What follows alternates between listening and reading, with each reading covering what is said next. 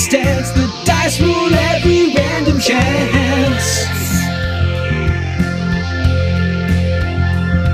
Take off your coat and stay a while. We're rolling that deep percentile.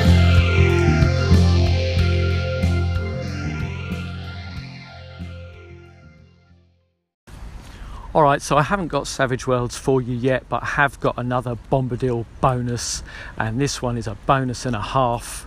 Got a call in from Arlen Walker from the Live from Pelham's Wasteland podcast. He's done something a little bit different this time, so he's sent me the call in, and he's also already put it up on his own podcast. So this is like a double cast, a double posting. Might cause a bit of cross-pollination across the threads. I'm really pleased to play it though, because this is what Arlen does. He'll take a topic that was already threatening to get a bit profound, and then he will elevate it to the next intellectual level. So there is a lot to think about here. If you've already listened to Arlen's podcast, then you should be listening to Live from Pelham's Wasteland, because it's all like this. Then you will have heard this. I've got some thoughts at the end, but they're not terribly profound. But do go over to Live from Pelham's Wasteland, as I say, for more of this stuff. And now, take it away, Arlen. All right, Dave, I've got you a special, particular call-in today. Instead of doing the regular call-in thing, I am doing one audio file through my own Anchor recording thing, and then I'm going to email it to you so that you can put it in. But what I've got today is a little bit about Tom Bombadil, and I listened to the episode that you put together with Shandy Andy's call-ins, and I really like that. I am going to make the case that Tom Bombadil, rather than being unaffected by the ring by virtue of not believing in it, that Tom Bombadil instead is unaffected by the ring on the basis of his songs being nonsense. And what I mean by that is this idea that I think Tom Bombadil is an example of Tolkien's real kind of discomfort or concerns, or however you might want to describe it, about attempting to impose meaning upon the world. And what I mean by that is that if you look at the way that songs are used within the whole of the Legendarium, they are about attempting to find meaning within the world largely, right? Most of them are about the history of the events that this whatever people it is who is singing has gone through, and they are about kind of trying to find meaning in that. And specifically, we get into the sort of structuralist idea of the arbitrariness of meaning, right?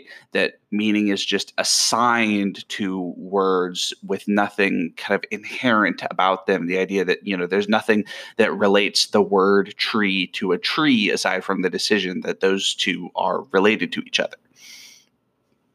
And I think that Tolkien himself, as a linguist, was we can talk about kind of his own feelings, but it seems to me that as a linguist, he would be deeply interested in meaning and attempting to be meaningful through words. And of course, he was interested in that. And yet his work, there are a couple of places where I think we can say that there is something that seems to be corrupting about that. And in particular, the sort of opening of the Silmarillion with Eru Ilúvatar and the great song that Melkor corrupts. And you have this idea that Melkor, in attempting to put Melkor Morgoth, put his own meaning into the song in order to structure it in the way that he sees fit, he has altered the song and allowed evil into the universe, because the universe is sung into existence by Eru Ilúvatar and the Valar. And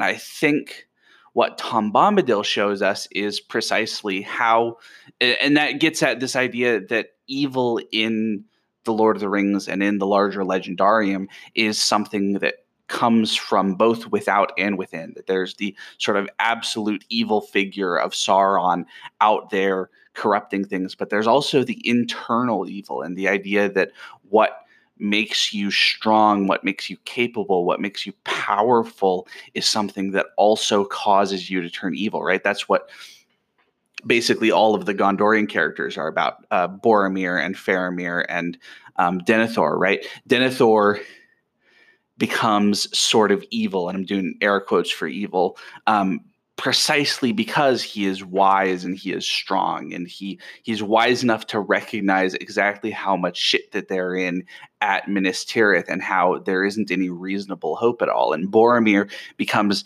evil, again, kind of air quotes for evil in this case, because he is a great captain, and because he is a leader of men, and because he is this powerful figure who is a heroic figure.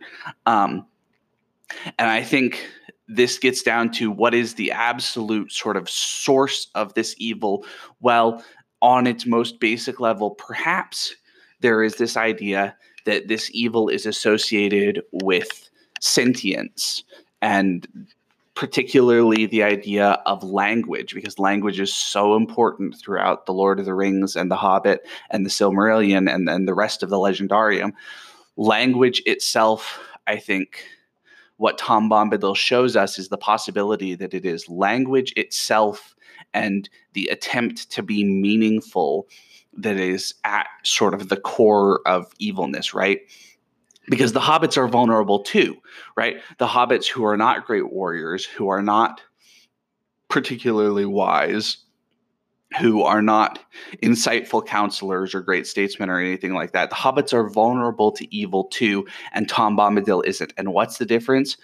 The hobbits attempt to be meaningful, and they attempt to impose their meaning upon the world, and they sing songs that have meanings, and Tom Bombadil doesn't. Tom Bombadil sings nonsense, and that's sort of my theory about what it is that Tom Bombadil means within The Lord of the Rings. And in some ways, it's really kind of hard to come back from that, because I think it speaks to, if we're interested, in some ways it speaks to the professor's own anxieties about language and about linguistics and about all of this creation, and sort of the possibility that there is something really deeply corrupting about sort of all of this material and all of this creation and all of this attempt to be meaningful, and that there is no way around it. And I think that's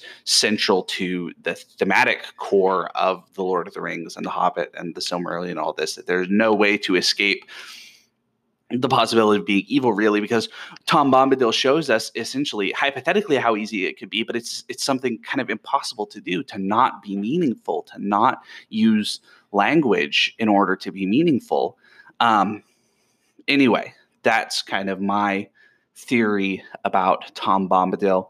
Looks like I'm closing in on 7.5 minutes, so hopefully this, I don't know if this worked any better than the regular system of leaving messages or not, but yeah, I'm trying out this. So be very interested to hear your thoughts on this, Dave. Well, that's great. Thanks, Arlen. Yeah, that link between language and creation.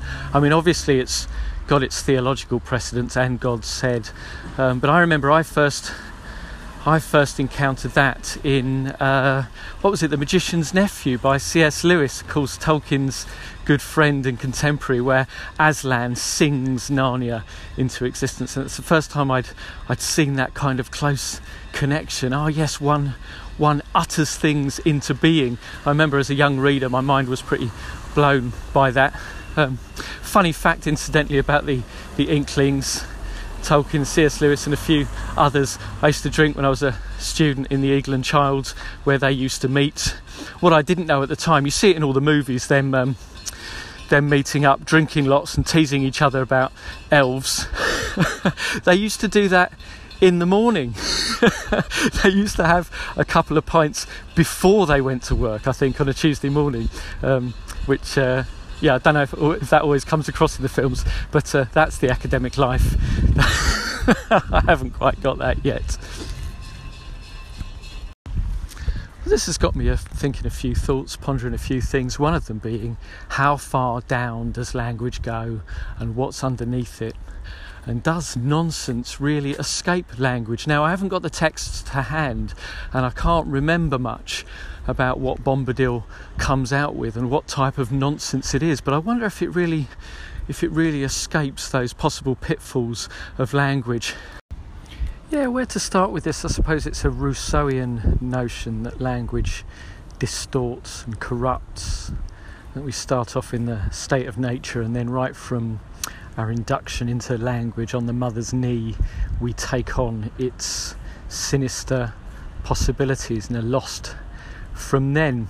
I mean, where do we situate Bombadil's nonsense in relation to that? I don't think it's a pre-linguistic nonsense. It's not an infant babbling.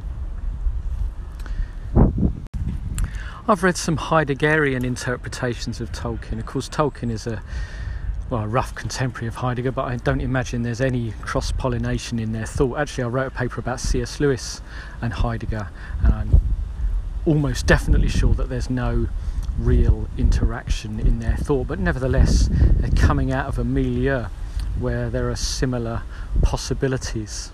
So the Heideggerian readings make connections between the events of the Lord of the Rings and Heidegger's critique of technology. So Saruman is a good example of someone who, it's not just about gadgets and advancement, it's about that view whereby nature and its resources become sort of so much potential to be yoked to one's sinister purposes. Now, Heidegger's ambivalent about language because on one hand there's no possibility of being without language. Well, for Heidegger, he famously says that language is the house of being. So trying to think of being extra-linguistically or pre-linguistically is quite difficult for Heidegger. There's no possibility of thinking of anything given except through language. But on the other hand, it is through language that this technological world picture has hold of us, and that's where our tendency to want to name and categorise and calculate and measure and control is situated. I'm just interested that the Heideggerian development goes in a different direction from the one that you suggest, Arlen, because Heidegger, the later Heidegger, takes refuge in or seeks redemption in poetry. So in those possibilities that language has in itself for transcending calculative thought through those those possibilities of poetry which take you beyond conventional propositional meaning. So digression on Heidegger anyway to suggest that maybe that's what's going on with Tom Bombadil. And as I say, I'd perhaps have to look at some of his nonsense to see if that held up. But perhaps Bombadil represents a linguistic possibility of breaking out of those power structures that you were talking about. So he's finding a new or transcendent kind of language. Yep, I've just looked it up. Derry Dol, all that.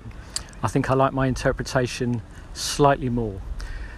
Did Tom Bombadil merit a Heideggerian reading?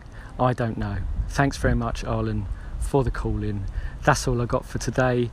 Savage World's coming up. I'll talk to you again soon. Thank you for listening. If you'd like to contact Dave, please leave a message on Anchor, email dpercentile@gmail.com, or find him on Twitter at @d_percentile.